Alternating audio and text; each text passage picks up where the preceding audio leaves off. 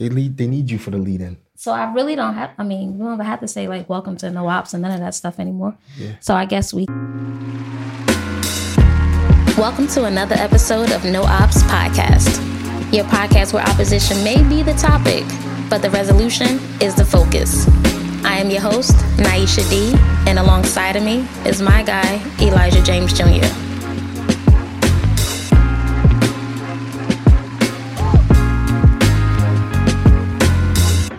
I'm excited. This should be interesting. I'm excited.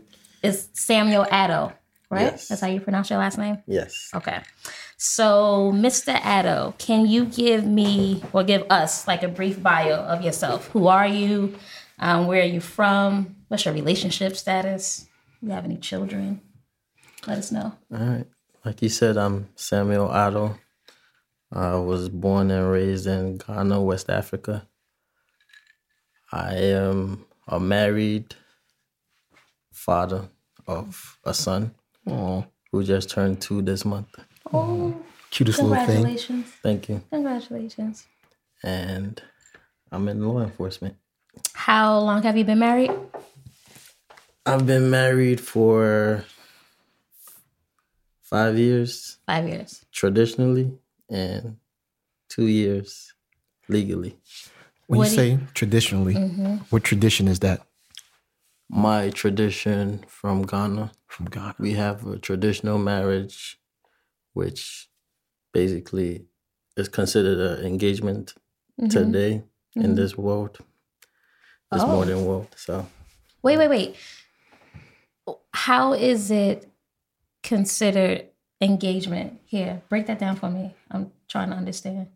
because when people have engagement parties, that's not really a marriage. Right. So since engagements are, an occasion to announce we getting married, our traditional marriage is not really considered a marriage in the Western world. So it becomes the engagement party for us. And so traditionally, with your marriage, is there a ceremony? Like, is there like somebody? What do they call it? The Officiator. yes. Yes, it's traditional in the sense of customs. There's rites of passage. And that's one of the rites of passage: getting married. And we basically get a list from the girl's family. You have interest in the female, you go with your family to her family elders, and they tell her family, we have interest in marrying your daughter.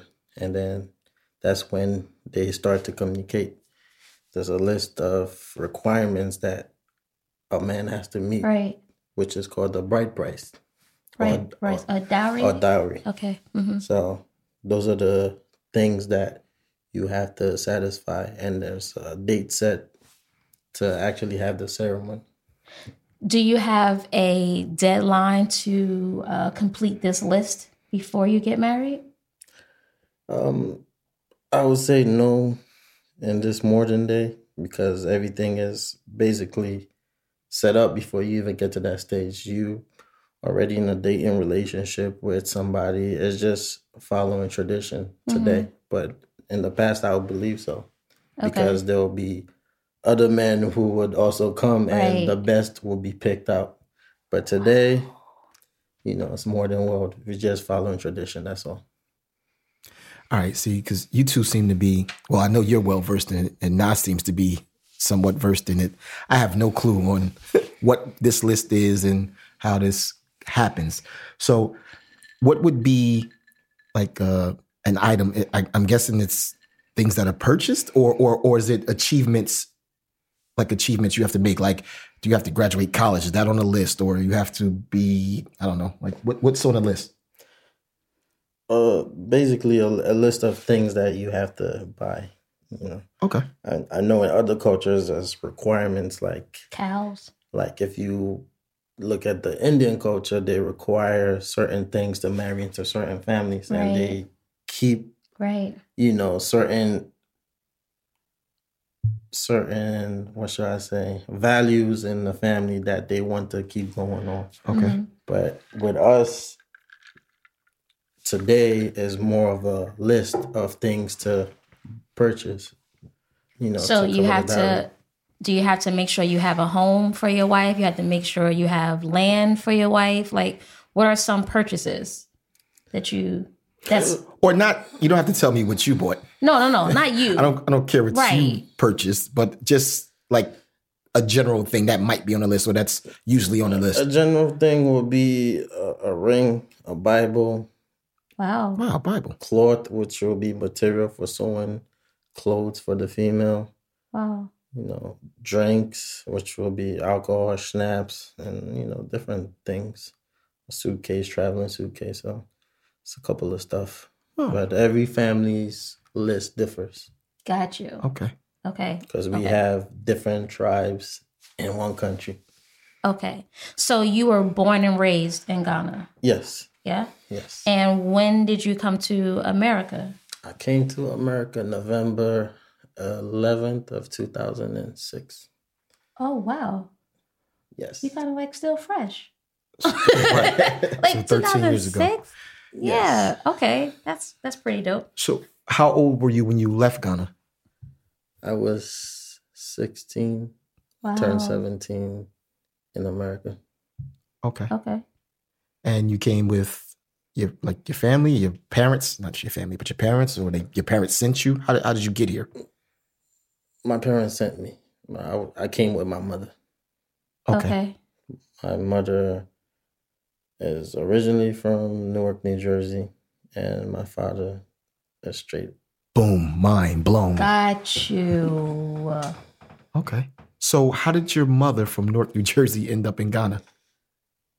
She, when she was in college, she went to Liberia once, did a study abroad program, ended up into the African culture. But later in life, she met my father here in New Jersey. Okay. Okay. And he did the same thing I did. Came to college, Mm-hmm. you know, worked, ended up meeting up. And, you know, down the line, he moved his whole family back home. Wow. Yeah. So you were born and raised in Ghana. Your mom is from Newark, New Jersey. Your father is from Ghana, but he came to America to study, correct? Yes. That's cool. Okay. And just for the record, these are not my biological parents, but I've been with them my whole life, so that's what I call them. Yeah. Okay. Okay. Okay. My life is interesting. Very. Yeah. And I'm interested. Yes. Like, I would like, is that something that you're willing to share? Like, they're not your biological parents. Have you ever met your biological parents? One of them. And that would be mom, dad? My father. Your father. My mother passed giving birth to me. Wow. How old were you when you met your father? I've always known him my whole life. Okay. I knew the whole story.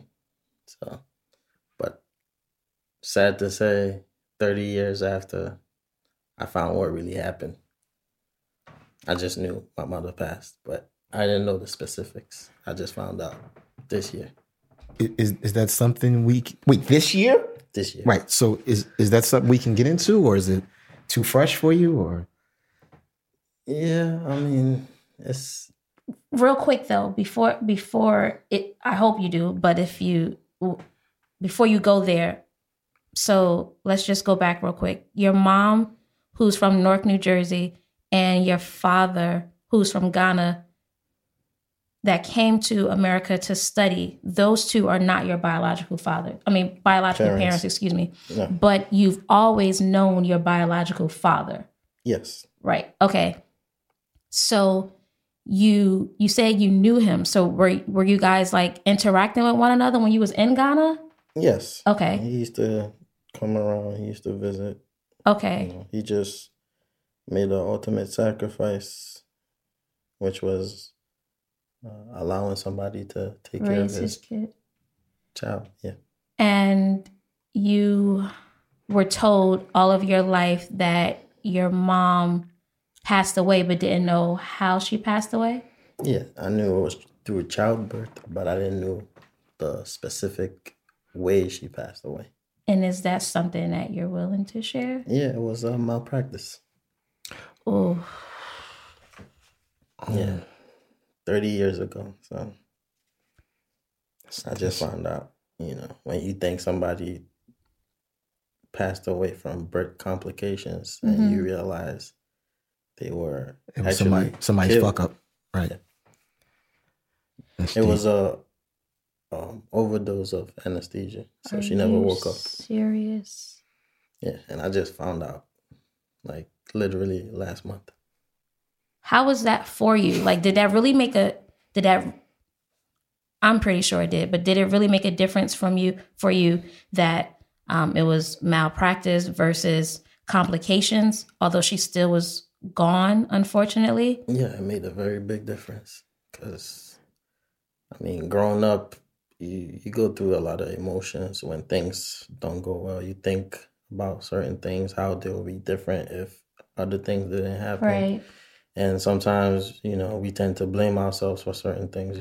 That was my question. Oh, if it wasn't for me, she'll be here, and right. You lived your whole life thinking that way only to find out like it wasn't even me. Mm-hmm. Was that a sense of relief? It's so fresh, so it wasn't really relief. It was just, anger, sadness, okay. Different emotions of, wow, if people did the right thing. Right. This wouldn't be what happened. But the same way, I wouldn't be here today talking to you guys. Right. All right. So how is your relationship now with your biological dad? We've always been good. Okay. Cordial, respectful. Mm-hmm. But today, as a man, as a father, I tend to have a lot of questions. And that's how I found out, because there are a lot of conversations that have never been had. There are a lot of things I don't know about my biological family. Mm-hmm. So I went back home this March and we had a very intimate conversation because he felt like we were losing each other. Mm-hmm.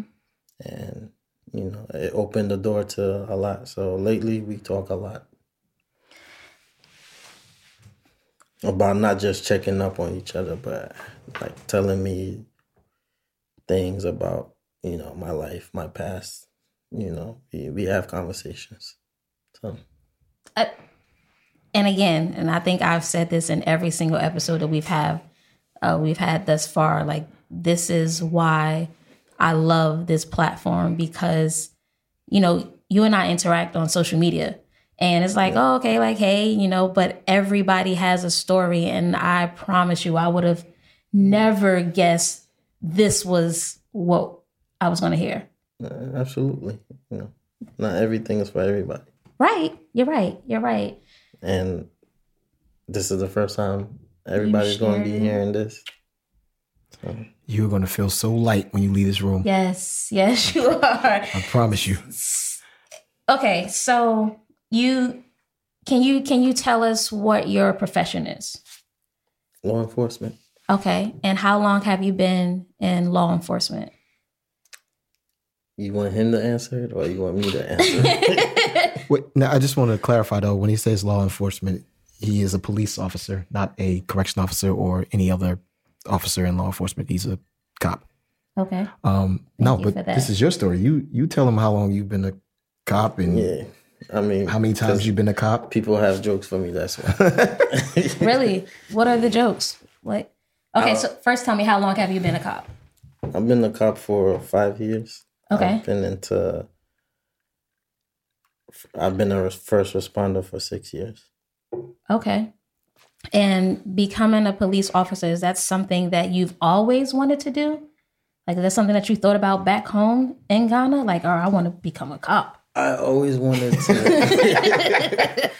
I always wanted to be in the military. I always wanted to do something that was bigger than myself. Be out there, in between the good and the bad, to make mediate it. Yes. Right. Oh, I can dig it. So, making a decision to become a police officer, is that something that you have full support in, like from all of your family? Well, I'm the first person who actually took a different route. I come from a family of educators. Okay. My father was a math major.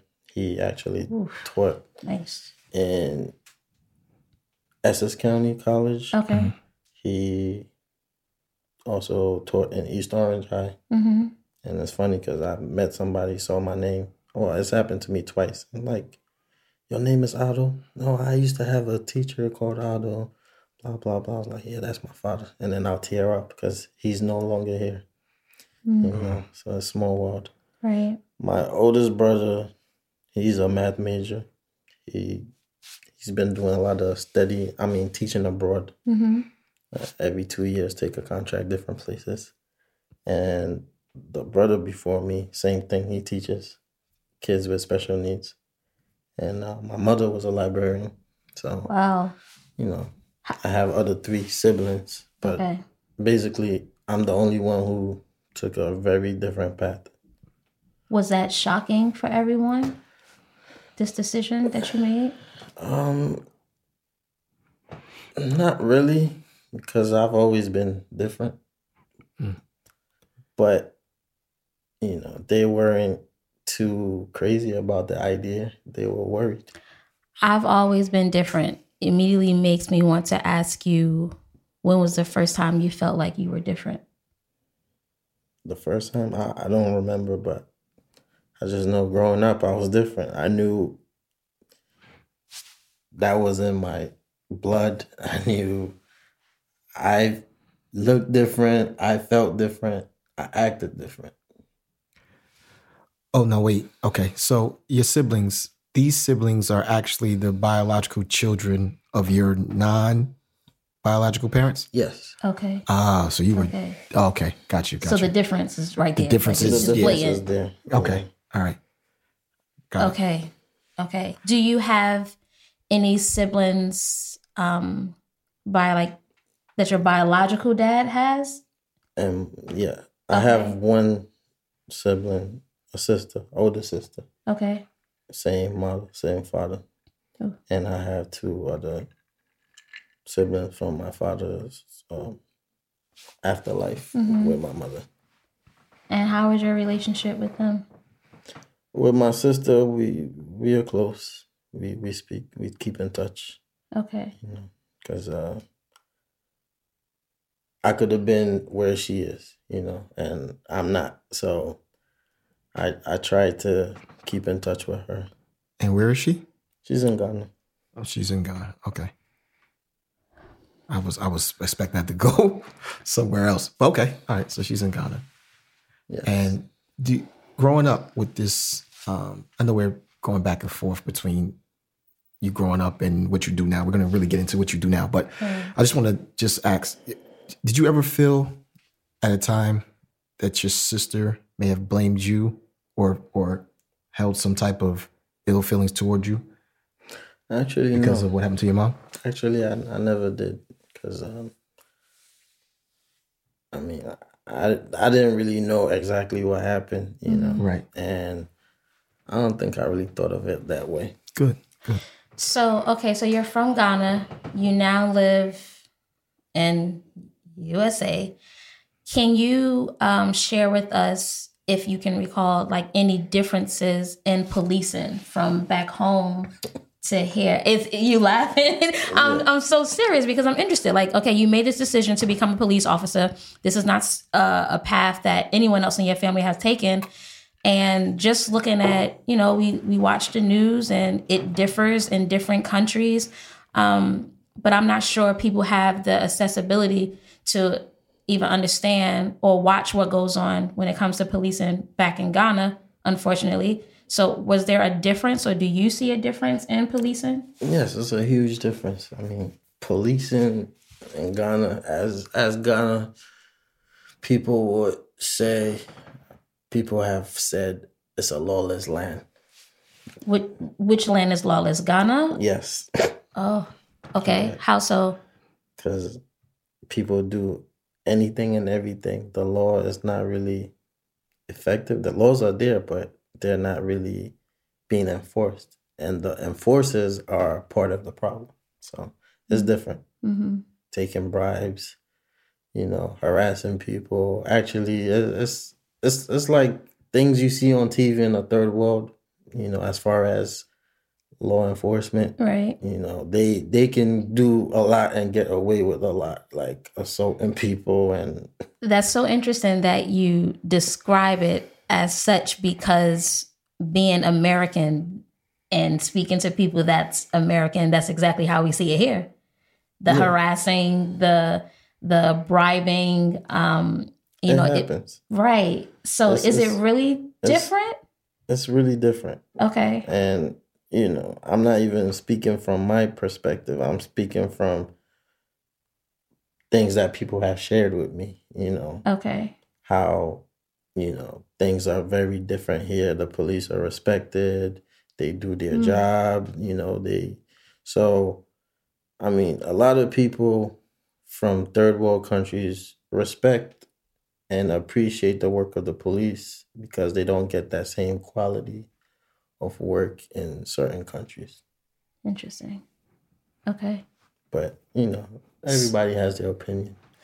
So you feel as though the police are more respected in Ghana versus here? No. Okay. Vice versa. Okay. They're more respected here than they are.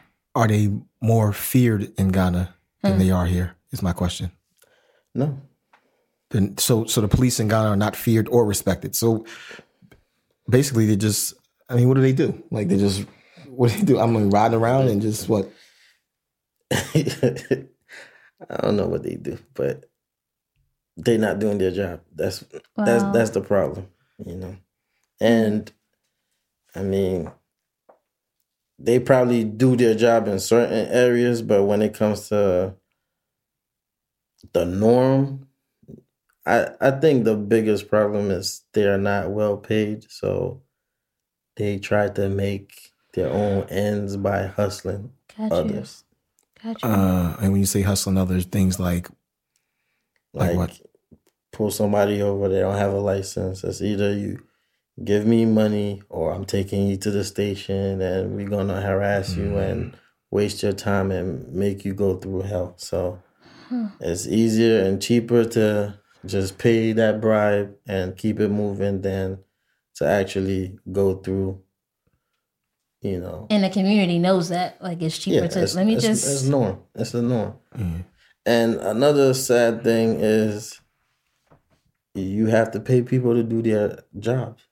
Like, it's sad, my job is to issue you your driver's license. Why do I have to pay you to get my license?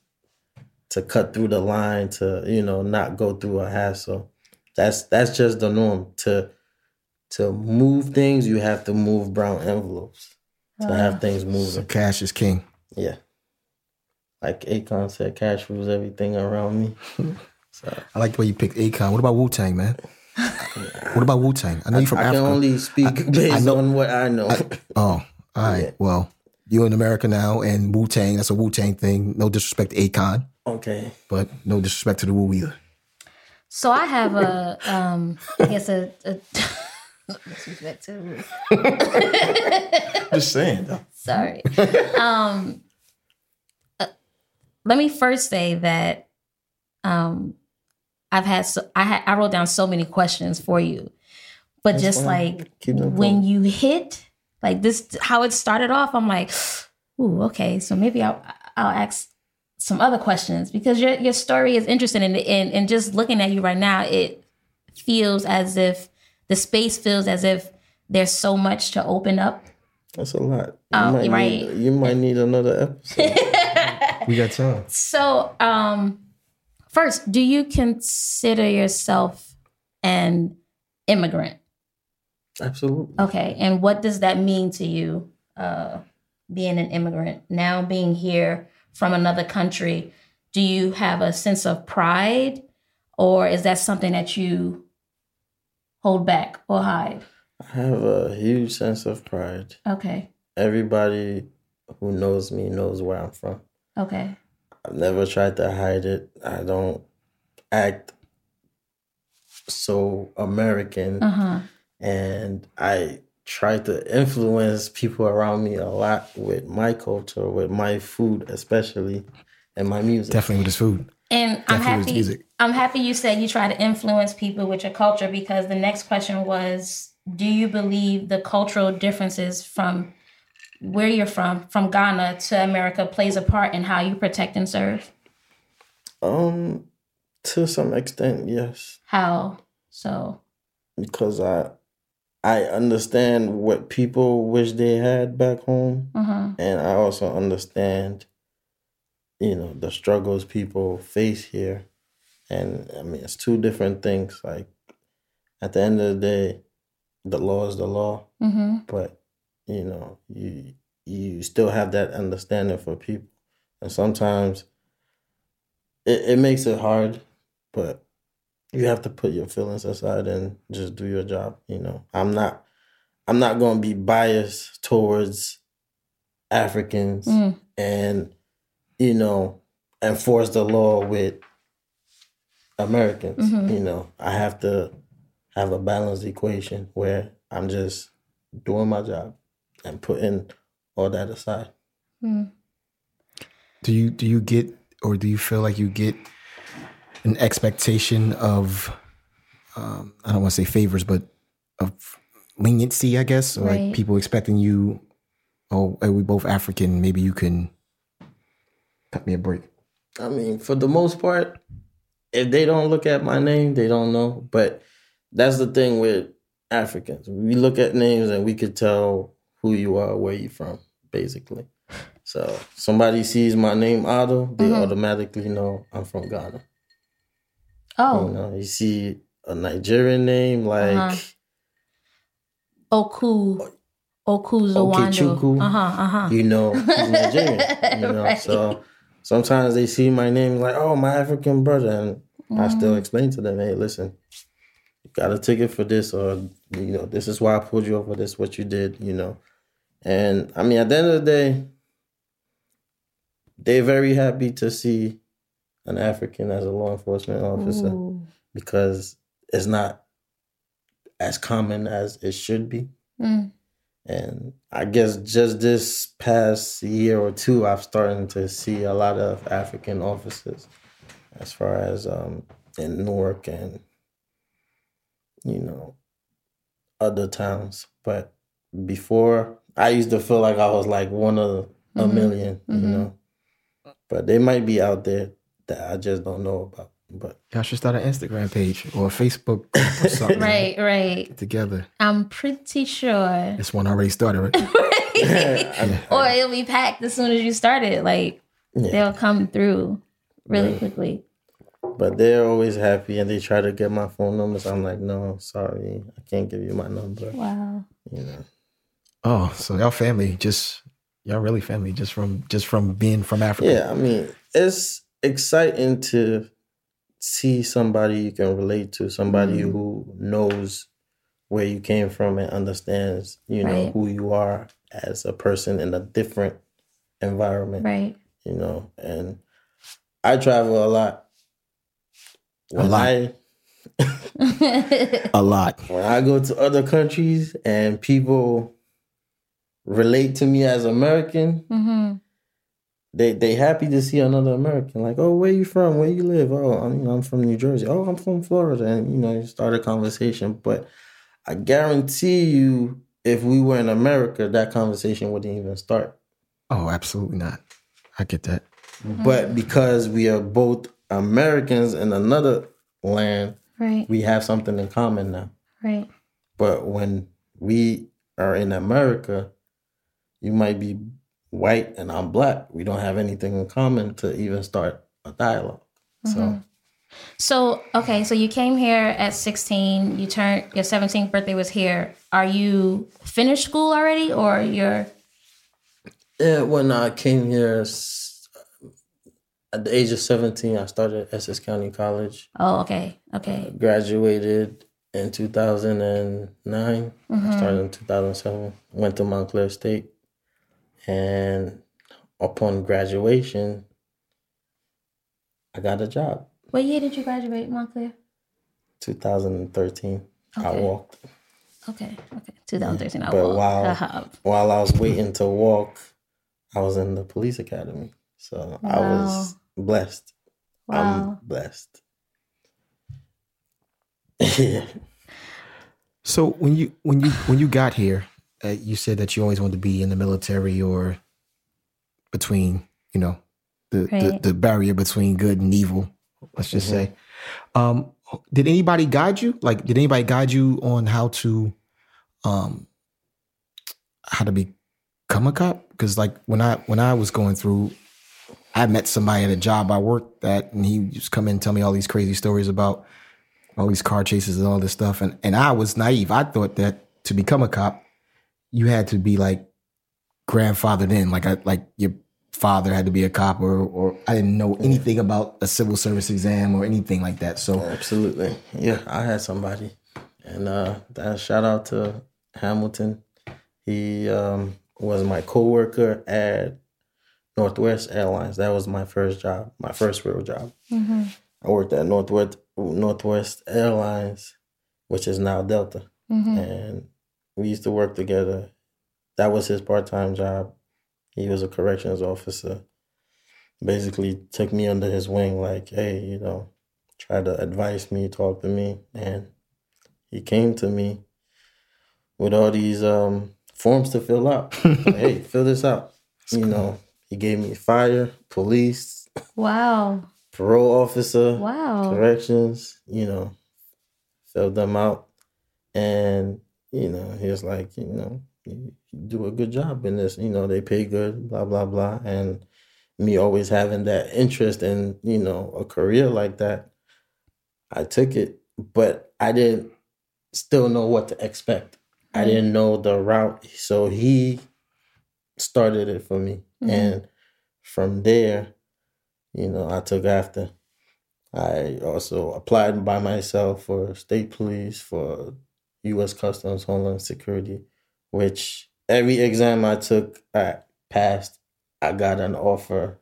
Wow. But I ended up being a police officer because that was the first thing that was ready to go. So I wasn't going to turn that down and wait for, state police or corrections. Customs. Are you happy with your decision? Yeah, very happy. Because he'll tell you, I've left and I'm back.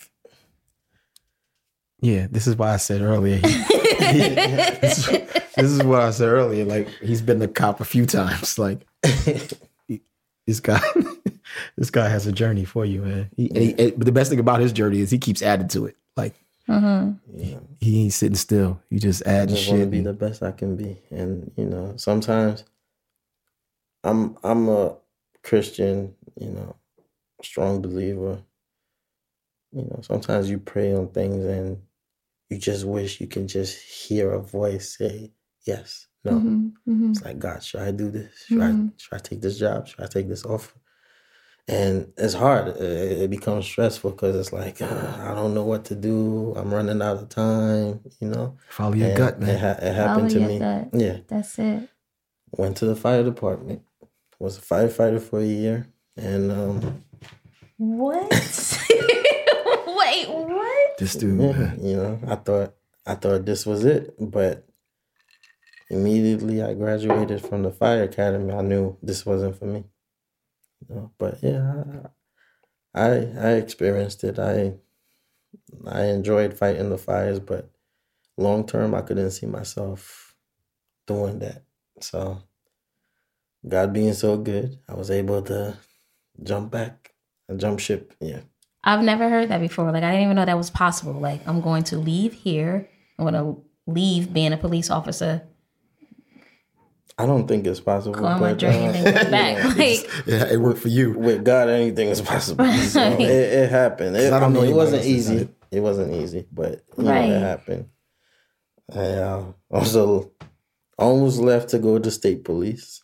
mm-hmm. You know, thank God I didn't resign yet.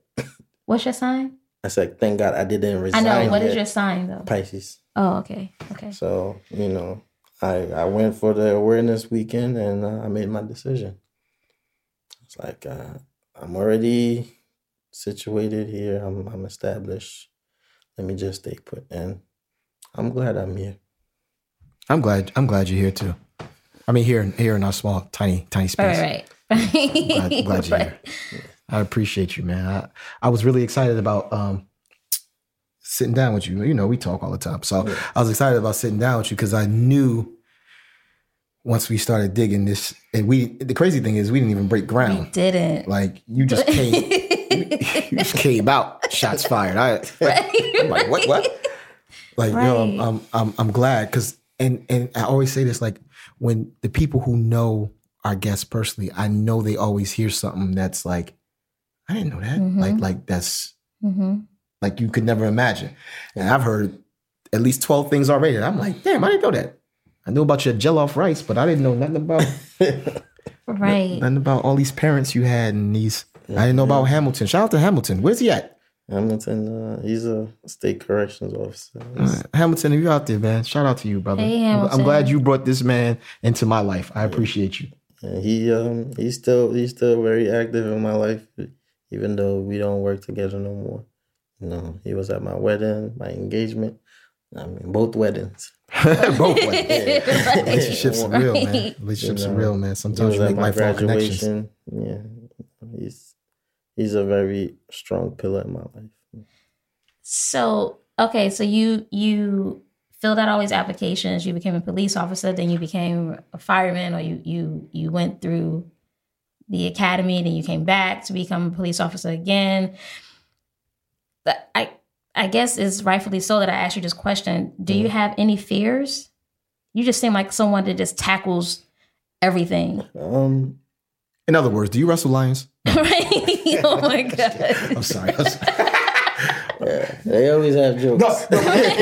Tell me it didn't feel like that's what she was going. Like you have no fears, Mr. Like, big back African man. But I know you have some. Actually, We what all he said do. to me yesterday. What did you say to him yesterday? He said, "Listen, me and this dude, we got a good connection, man. Like, and I'm a jokester. I like to tell jokes. So they had a cookout at work. Not a cookout. I don't want to say a cookout at work, but they were cooking while working because Outside. Yeah, police aren't supposed to eat, but they were cooking while working. And one of the other guys at work was saying how well this man cooks, and this man does cook very well. And I just said, like, oh yeah, well, he's been cooking on the open fire all his life. And then, but it was just, come on, man. This is what we do to each other. Like, whenever the door's open, he comes in and jab me, and then he go and that's how we live. It's all love. It's all love.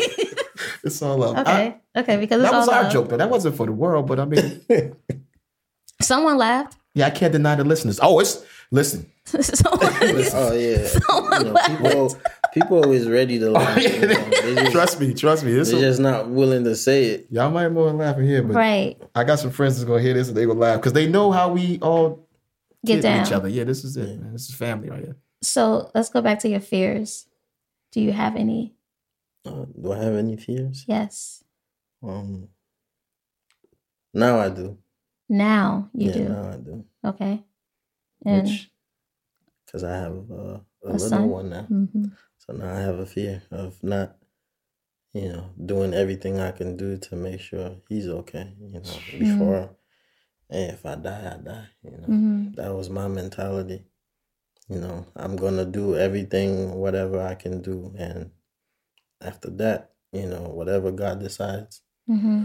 But now I think about, things like that, security, happiness. Happiness is a big one. Comfortability. Happiness is a really big one because we tend to forget or not even realize that our space that we're in mentally really affects our children. Mm-hmm. So you make it a conscious effort to be as happy as you can. Is that what you're saying? To show up for your son? Or are you saying you just make sure that you're happy with him? I'm trying to understand the happiness part. The happiness part is, making sure I'm there for him to be in a stable home. Okay. Where everything is being taken care of. Have a normal life, not a complicated life. Okay. That's a lot of pressure you put on yourself. I was just about to say that. That's a lot of pressure you put on yourself. That's a lot of pressure. What is a normal life? Right, because that's what a normal life is. A kid in a home like which I grew up. Your responsibility was to go to school, get good grades, make something out of yourself in the future. Okay. Okay. Complicated life as a kid trying to be a parent or, trying to fend for themselves. Right, Okay. Adult. We spoke about that in the previous episode. And losing track of, the normality of life. Yeah, and it's crazy you say that because the other day there was an arrest at work, and it was a juvenile, like kid, 16, two kids, one 16, one 17. And the 17-year-old kid, he spit in the face of one of our officers or whatever. And of course he was placed under arrest for that. But as they were being processed, just the way these kids spoke, like the level of disrespect was crazy. And of course we didn't entertain it. We know they're children, but it was like they didn't know they were children. So where I grew up, doing some adult stuff, like, some adult stuff, girls and stuff like that early, but not like never disrespecting an adult, like never just like cursing in front of an adult. Like that was just something you didn't do because that's how my mother raised me. Like we never cursed in front of adults. Like if we cursed, but it was just our little crew. And but just the disrespect these kids had. And I'm just like, yo, this 16-year-old boy, this 17-year-old boy, they don't even know they're kids. Like the things they were saying about their parents. Oh, fuck my parents. I don't give a fuck. Call them, but like. And I was just about to say that, like, it gets confusing. Like if you are forced to become an adult, if you are forced to deal with life situations before you can even mentally fathom what's going on or even process it, you do psych your mind to believe that you are an adult. You do psych your mind to believe, like, if I'm fending for myself, if I'm going to get money, if I'm going to get money, if I'm feeding myself, if I have a roof over my head, not that I'm paying the bills, but if I'm making sure that I have a roof over my head, I am an adult to a child. That's what they consider an adult. So when they see someone else, it doesn't matter what the age is. They're not talking about respecting elders. It's like, you're going to see me as you want to be seen. It's unfortunate, but I definitely get how the mind is psyched to believe that you are older than you are because of the responsibilities that is placed on you. The shit is sad though, man. Like, and I think that's part of the problem with the community in which we serve. Right. Because I don't want to say about the world, but the community in which we serve is like you have children fending for themselves, doing adult things, and it's fucking them up. Right. Like it's fucking them up. Like some of them get saved, I guess. Like wake up one day at 30, like, you know what? Damn, now I'm an adult. Like, and I just wasted all my childhood years where you're supposed to experience things, your first love, your first kiss, your first trip, your first whatever. It's like you're speeding through trying to get everything. And it just that was one of my biggest cultural shocks coming to America. That's what I want to talk about. Go. Coming into an urban society, it's very different. You know, as far as structure, as far as culture and respect, it's very different. You know, as a police officer, I try my best not to deal with juveniles because the level of disrespect, like he said, is really bad. And I guess it also enables them because they know you can't really do nothing. You know, what can you do to me? I'm a juvenile. Right, you know? The penalties are nothing. Exactly. So there's no repercussions. And you have a system that won't allow you to discipline your kids, but will discipline your kids for you if that's big. You know, that's big. They do something wrong. So, or discipline you because you didn't discipline them. Exactly. Yeah, you can't discipline them. Yes. It's a double-edged sword, right. And you know, it's horrible. You know, like growing up, I was, should I say, I feared my father, but it was out of respect. Right. I couldn't just go up to him and speak to him. I used to speak to my mother half of the time. That's how much it's like, you know, I'm not going to him with no nonsense. If I don't, if I have to question it, you know, I'm not going to him with that nonsense, you know, and, you know, part of being quiet and just listening is obedience, you know. But here, everybody says whatever they think, you know, they act however they want.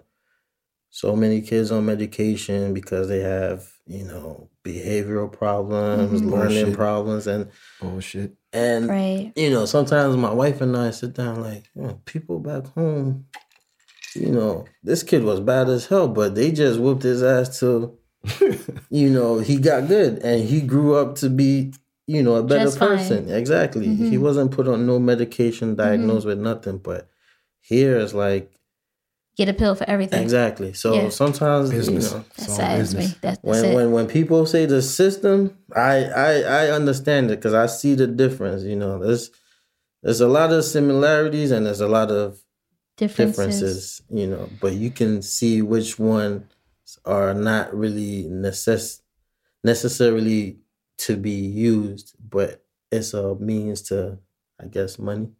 Everything is about money here. So that's just how it goes.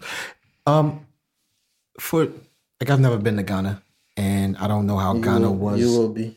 Yes, please. I hope I'm ready. 30 years ago, I can't. Oh, I don't know how it was. I'm down. That's. But my question is, and I'm sure people are questioning, what was life like? Like, what was like housing like? What was like the open fire joke? Like, what was life like? Like, is it a city? Is it the same as here, but just with different levels of respect and culture? Let me put it like this to you. Anything you want in America, you can find in Ghana. Tenfolds. Okay. And that was during your childhood, because my childhood many years ago was a little different. Like, I mean, I didn't have social media and access to things, probably because it wasn't invented yet. But yeah. So I'm just trying to figure out, like, when you were growing up, like, what was your neighborhood like? Like, was it split level homes, bi-level homes, colonial homes? What was the? All right. Well, growing up, now that I understand America better, growing up in Ghana, if anybody from America looked at me, they'll look at me as from a rich family, because the way we build houses, you know, ownership, property is very different. You know, back home, you buy a piece of land, you build your house to your taste, how big you want it, how tall you want it, how wide you want it. That's up to you. Okay. You know, so we had a you could say it. You could say it would be considered a mansion. You live on a compound. Right. You know, yeah. You know, you could say fenced, 2-story building, you know. And later on, my father built a guest house, which was another 2-story building, you know, 6 rooms. We had living room. Everybody had their own room.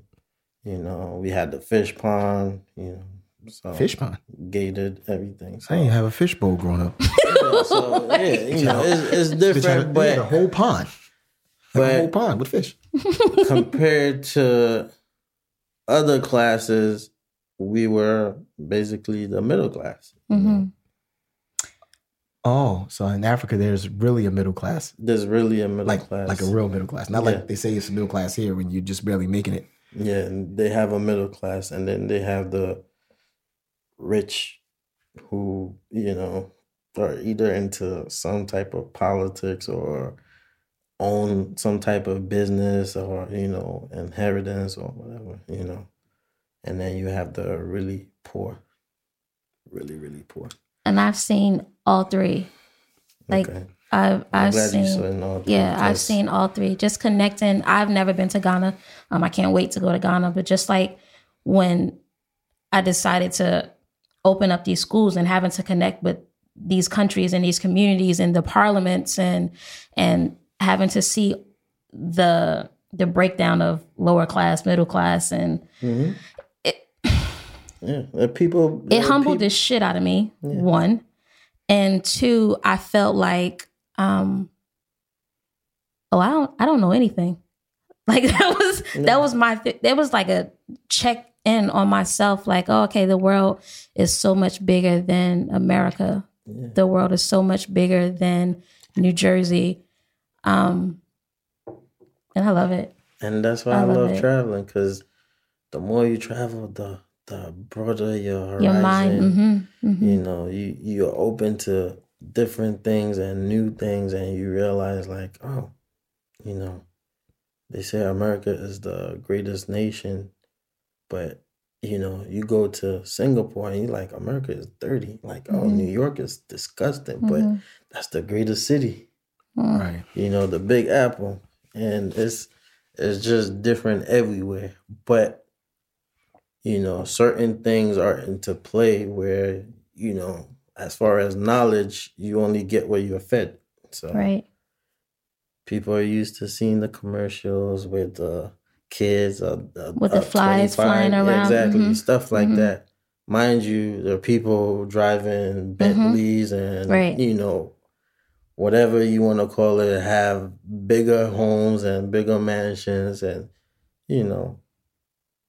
it's a different lifestyle. And I think going to Africa is one of the most expensive destinations to go to. As far as plane ticket, as far as hotels, and because everything that is normal here is almost like a luxury there.